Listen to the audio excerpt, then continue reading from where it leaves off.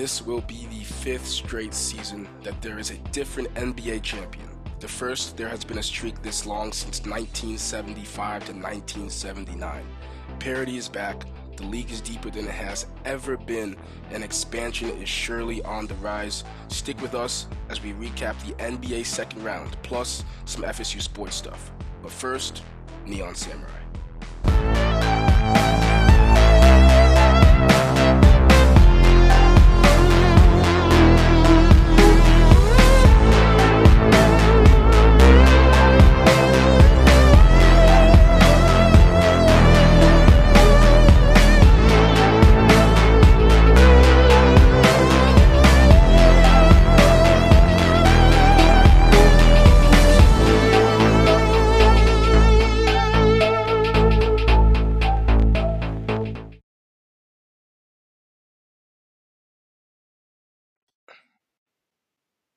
So the two best words in sports are Game 7. This is Lock It or Leave It. I'm your host, Jay, and there's no one I'd rather discuss this with than my co-host, Cam. Cam, how you doing, man?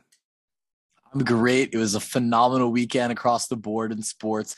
We had 7 game sevens, I think, between hockey and basketball. And if you've been following our picks for the last week, we went on a 5-0 streak. So Vegas is down bad. Jay's about to be down bad. It's been a great week. Yeah, that's an understatement about me being down bad, man. Patrick Beverley, you know what? Thank you to Patrick Beverley. Let's start here because on a day where there was no playoff basketball, I don't know how much NHL there was tonight. Patrick Beverley supplied ESPN and social media with enough stuff to keep us going throughout today with all the slander he was throwing at the Suns. So let's dip into this Mavericks Suns series, man. And I want to start with a trade that happened in the midseason that silently might have just become one of the biggest trades in the last decade of basketball, which is Porzingis going to the Wizards, getting off of his contract. He wasn't really fitting in with Luka that well. They get back Spencer Dinwiddie and they get back Davi Bertans, two players who have had monster games this playoffs with their three-point shooting barrage. So Cam, let me let you, you're going to kill me this entire episode because you know with me and my former Porzingis take, talk to me about that Porzingis trade and how much it helped the Mavs going into this playoff. Yeah, absolutely. First of all, there was a point where you swore to me that Kristaps was better than Giannis. You are on record saying that. A week before it, torn Achilles Kristaps, when he was about to be an all-star that year, he was an absolute two-way player, blocking everything, 7-3, putting 40 on you. Man, I miss those days, but they are far away from that guy today, man. Wow. KP, all those times, all his touches turned back into Luka or Brunson touches, gave him more space to operate with. And an underrated storyline that I learned is that the Phoenix in 2018 hired Luka's Slovenian national team head coach, Igor Kokosov. A month later, they passed on Luka in the draft. So they had the coach who coached him. He probably told them, this guy's the real deal, and they passed on him. Well, where is he now? Igor is now on the Mavs coaching staff with front row seats watching this Game 7 as his team first fired him and didn't get him the player that he knew so well, man. But let's talk about Luka, because this is why we're here.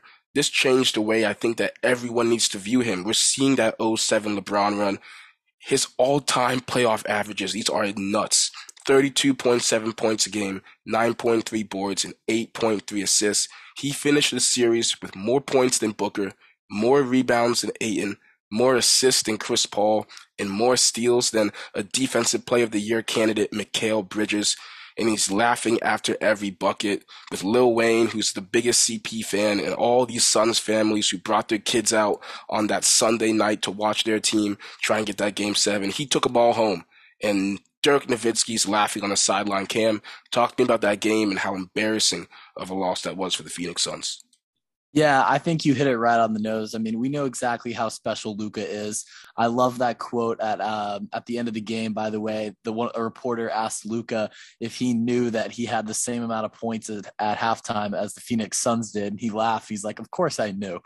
And so, like, that's just awesome. I mean, we know how good he is, but we got to go back and give a little shout out to the rest of the Mavs, the way they've been playing. David Bertans in particular has probably one of my favorite nicknames of all time, the Latvian Laser. He was a lights out shooter, all played great the whole series. Jalen Brunson picked it up towards the end. He struggled a little bit, but he found a way. And Spencer D. Whittle, 30, I think he had 30 points last night, something like that. Great game from him. He shot well, shot the ball fantastic. Man, you got to think the Nets probably wish they didn't let him go at this point. But yeah, I mean, what else can you say about Luka? I think you're right. It was those early Bron runs when he didn't really have a lot of help and it was kind of just LeBron against the world. That's kind of what we're looking at right now. I don't think it'll be enough to get past Golden State in this next round, but I would not be surprised if we see Luka hoisting that Larry O'Brien trophy sooner rather than later. Yeah, absolutely, man. That was well put. I wanted to add and ask you this question because the Mavericks have off-season moves that they can make. Right now, they're in the Western Conference Finals, which is crazy to even think about. But they have the option to extend Jalen Brunson, and they have the option to maybe even do some sign-in trades this season. If you're the Mavs GM going into this offseason, are you thinking, we have Luka, let's keep these guys and try to run it back? Or what I would personally do and try to still get that extra all-star to pair with Luka. I think he still needs somebody else if you want a perennial championship team. Okay, I agree with you, and I'm going to say this, but this is not what I want to happen. But from the perspective of a Mavs, if I was the Mavs GM, I'm throwing the absolute mortgage, a second mortgage on a different house. We're throwing the entire bank account at Zach LaVine and trying to pair him with Luka. I think he would play. We already saw this season how great Zach LaVine can play off the ball with DeMar kind of taking over that lead role in Chicago. As much as I'd hate to see him leave, we know how great Zach LaVine is as a player. He's above 40% from three on about 6 to 7 attempts a game. Doesn't need the ball in his hands every time. I think he would flourish with Luka's playmaking, the way he plays above the rim as well. No slouch on the defensive end either. I think Zach LaVine and Luka would play very well together. I really don't hope it happens because I want him in Chicago, but as the Mavs GM, that's what I do. I'm not sure about Jalen Brunson. I know how good he is, but you got to remember. I mean, we've learned somebody's going to offer Jalen Brunson more money than I think he's worth to pay at this moment. I'm not saying he's not a great player. We know how good he is, and he's had a fantastic playoff run in all two of the series he's played so far. And I really enjoy watching him play, but I don't think you sign Jalen Brunson to an extension just because of how much money he's going to get. Is he could probably secure a bag with another team that won't be competitive. So if he takes less money to stay with the Mavericks and run it back with Luka, then I think that's the only way you can keep him. One more thing about Jalen Brunson, and I know you hate that when I bring this up, but he was a 4-year player at Villanova, and Villanova is known for their coaching schemes. I watched him in college. He was always great in college. He fell a little bit on the draft boards due to he's kind of undersized for his position, and NBA scouts weren't really sure if his game would transfer to the next level with the way he scores. But we're seeing that's obviously not the case. But how much better can Jalen Brunson get from this point right here? I mean, I'm not saying he can't get better. He definitely could. But he's as a 4-year player at Villanova, his ceiling may not be as high as some of these other younger guys can be, and I think that does hurt his contract going forward, which is why I don't think he'll be a Dallas Maverick next season. Yeah, there's two sides of the spectrum when we talk about player-driven sports media. You have Pat Bev putting on his Timberlands, waking up at 4 o'clock, brushing his teeth with coffee, and then going out on First Take and just slandering Chris Paul for really. He was on Get Up, he was on First Take, he was on This Just In. He did the entire ESPN runway for that time. But I think the opposite side of the spectrum is JJ Redick, and he really broke down why the Mavs won that series. And he was saying they were trapping Devin Booker the second he did any of these P&Rs. Whenever CP did a P&R, they're late switching, they're trapping and blitzing, and it all comes back to this, and this is where I'll start the J apology, because sadly, this takes some time to actually go through how wrong I was about all of this. Let's start off with JJ Redick saying the Phoenix Suns have one of the worst shot profiles in the modern NBA. What 3 types of shots do you want as an NBA team? You want 3-pointers, you want free throws, and you want layups. Those are the 3 types of shots that you want. The Phoenix Suns rank bottom 5 in the regular season in 3-point attempts and free throw attempts. And in the playoffs, they're 15th out of 16th in the league in three-point attempts. They just don't generate enough pressure on the rim to create three-point opportunities. So Cam, I'll toss it to you real quick. You can bask in your glory. I Man, was about to say it's kind of weird how three out of the four teams that are left are top five in 3-point efficiency this season. Weird how that works, and how with Golden State, Boston, and Miami was number one this season actually in 3-point efficiency. But it's weird how the teams that are the best 3-point shooters are the ones that are still in the playoffs. I know that's got to sting a little bit, but I mean, I think one more thing about JJ Redick, his podcast is great. I think he does a really great job of breaking it down compared to Pat Bev. But yeah, I mean, you're exactly right. The Suns can't. You hate mid range, but mid range is why the Suns lost. If you hate is in the playoffs, I mean, the game slows down, and you do have to take more mid range shots. I'm not saying that, but if you're not shooting the threes enough, especially against a great shooting team the way Dallas was playing last night, you're gonna get done. And CP zero rings is gonna stay with zero rings, unfortunately. Especially that quote from last season did not age well. He's like, now that I got a taste of the finals, I'm addicted to it. Yeah, that did not age freezing well. cold takes, man. But yeah, going off of that, that's where my apology keeps going. Because if you don't allow CP and you don't allow Book to get into their actions early and not weave around the screens, what does that mean? They aren't getting those nail and elbow jumpers. Devin Booker without that elbow jumper is looking like a flopper out there, throwing his head back when he was just saying the Luka special after he actually flopped his way into a flagrant foul. And this is where this big question comes into hand, because with Devin Booker, he took a hit. And what happens is Tatum didn't. Tatum actually did the exact opposite of what Tatum did. I mean, of Booker. These are those games where you're a young player in the league. It's a game 7. This is the most important game of your career. People will remember how you perform in these types of games. It comes down to, are you great or not? Are you that type of guy or not? We saw that one of them who was talking early as a front runner was not, and Jason Tatum going out for 46 to force a game 7, and then that team effort by Boston to beat the Celtics. Absolutely just different sides of the spectrum of what we're seeing with this young talent in the league. But even with how good Tatum is, I still think Luka is still at the gap for young players in this league. How do you feel about that? How big of a gap do you see between Luka and Tatum? I would definitely say there is still a gap. I mean, especially with the way Luka's been, you gotta look at his success in the playoffs as well. I mean, Tatum's no slouch as well, but he's had some games where he's had an off shooting night, or it's just not going his way. We haven't really seen that from Luka yet.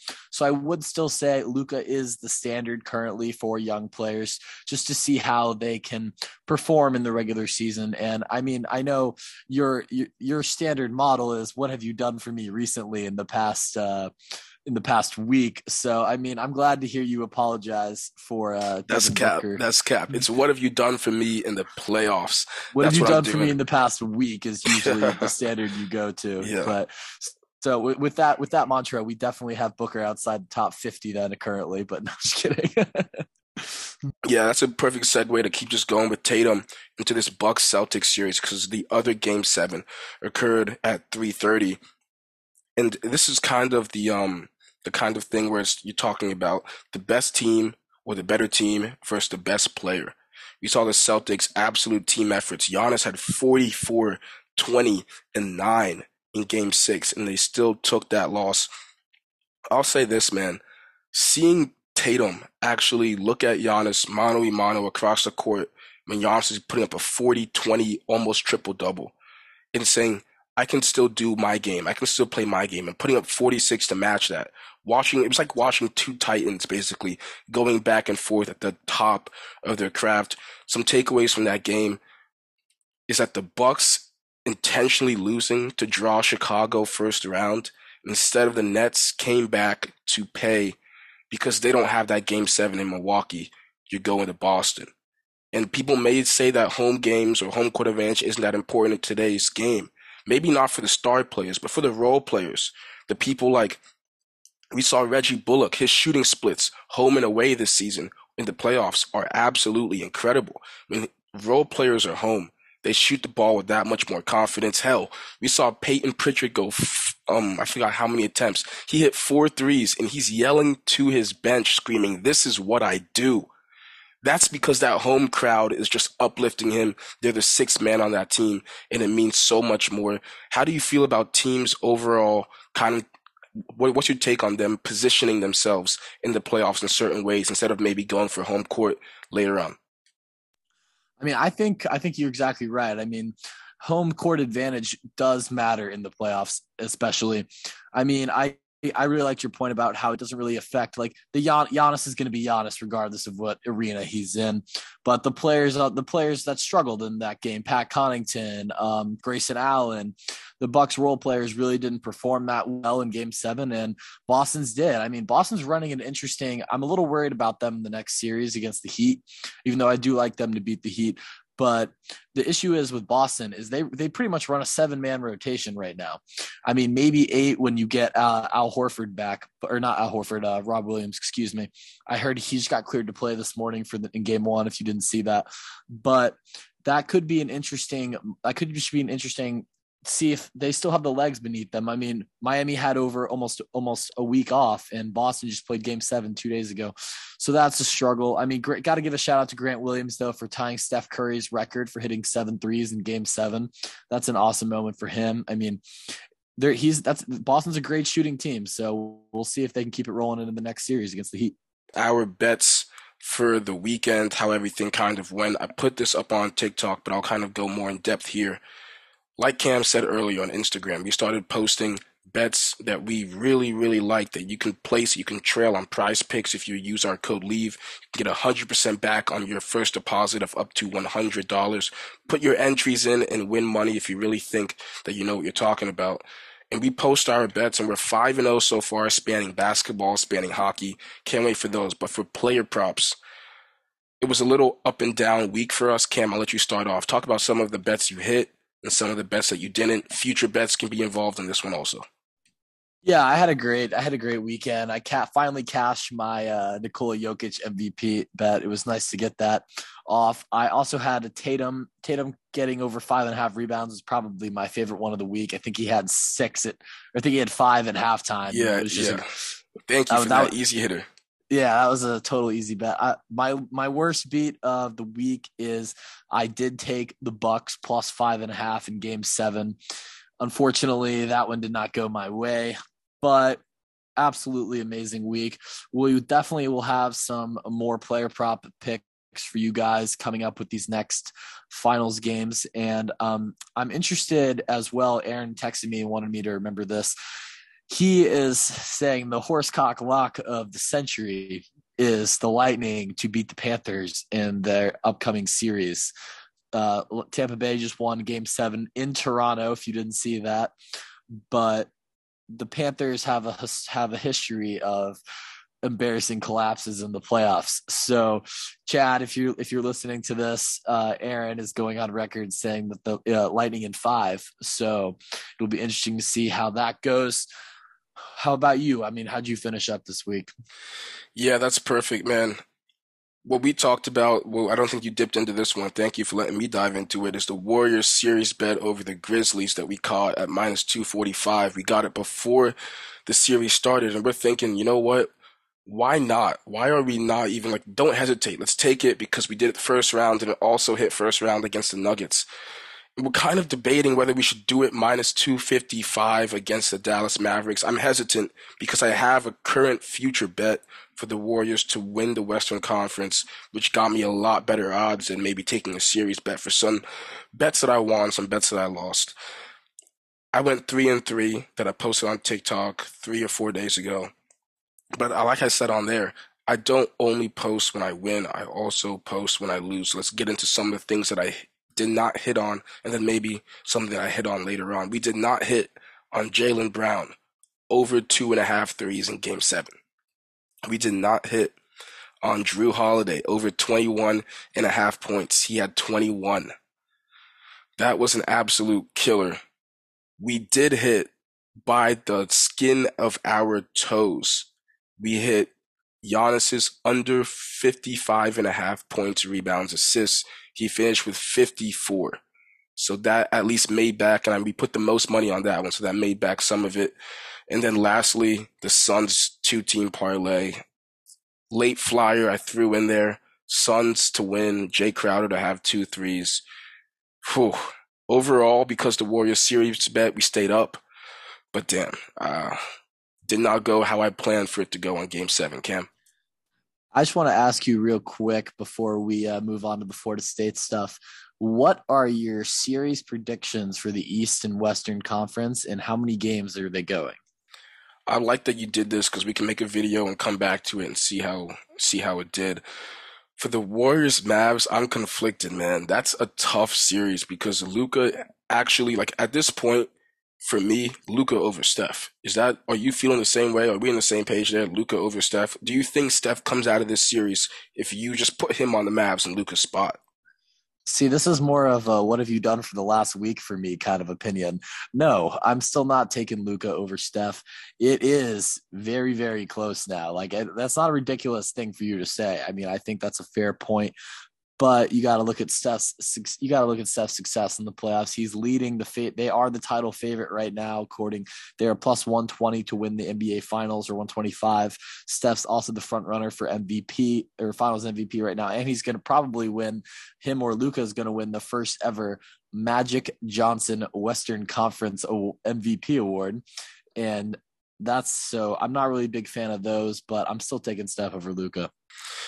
Yeah, I think at this point it's splitting hairs. I'm not mad at either decision right now. Luka may not have the lifetime achievement awards that Steph has, but right now, currently, I think it's anyone's. But that's not the point. My whole point was to say that you're getting someone at the who is which is crazy to say. He's going '07 LeBron, apex powers at 23 years old, going up against a three-time NBA champion.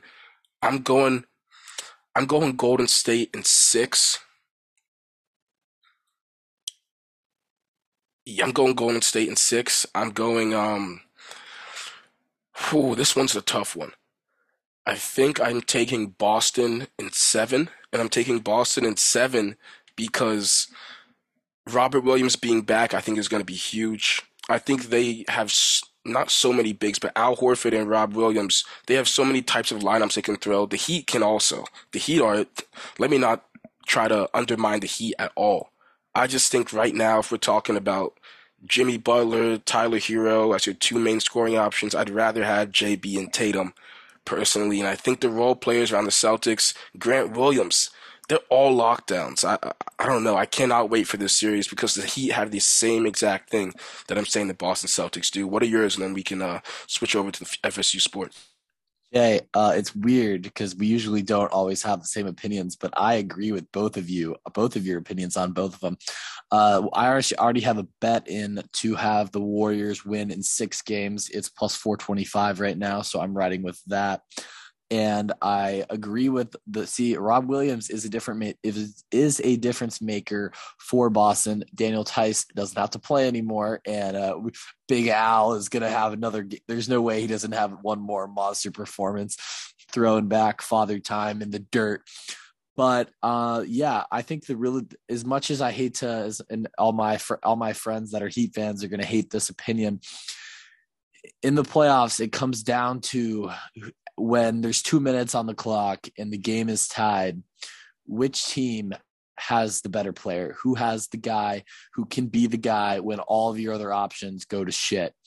And out of the 4 teams that are left in the playoffs, the Heat's guy is the worst guy, unfortunately. And I think that's going to be their downfall. I mean, Tatum and Jalen that's an elite duo.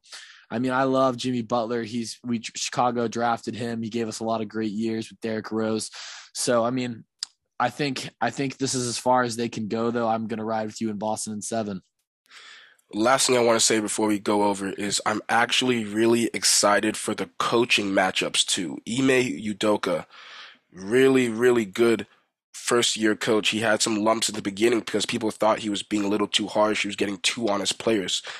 That harshness got them ready for moments like these when you're in a must-win game 6 at Milwaukee and you got to pull out those games because it doesn't matter. In that playoff atmosphere, you got to be ready for anything. So I love that.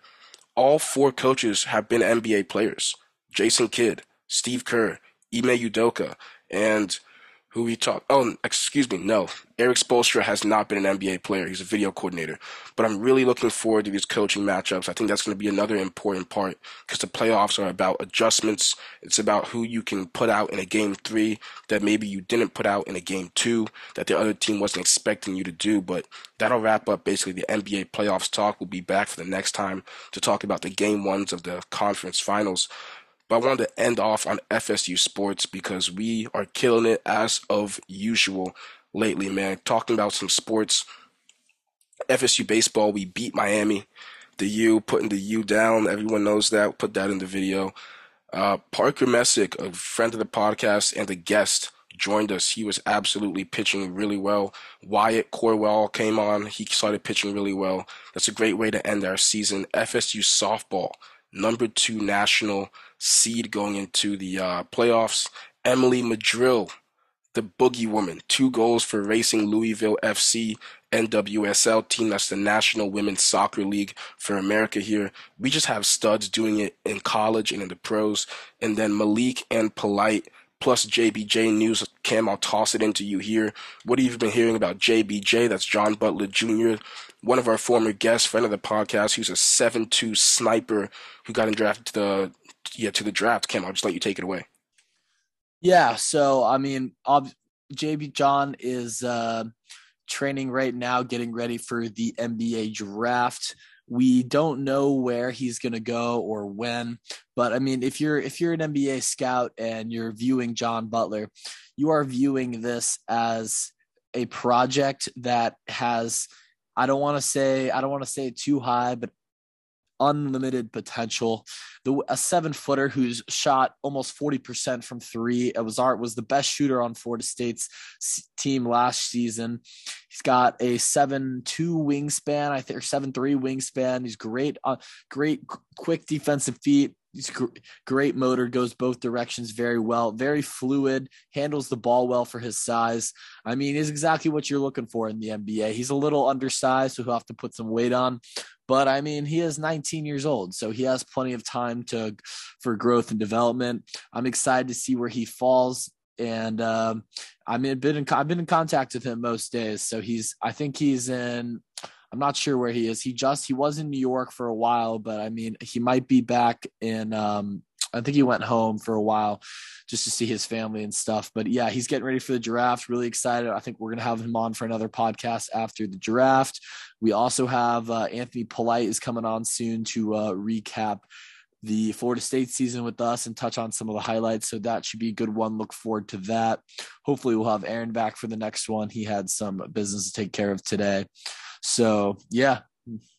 Yeah, John Butler Jr., when he came on the podcast, he said, I chose Florida State because they told me I'm not going to be playing center. I'm not going to be playing in the paint mostly.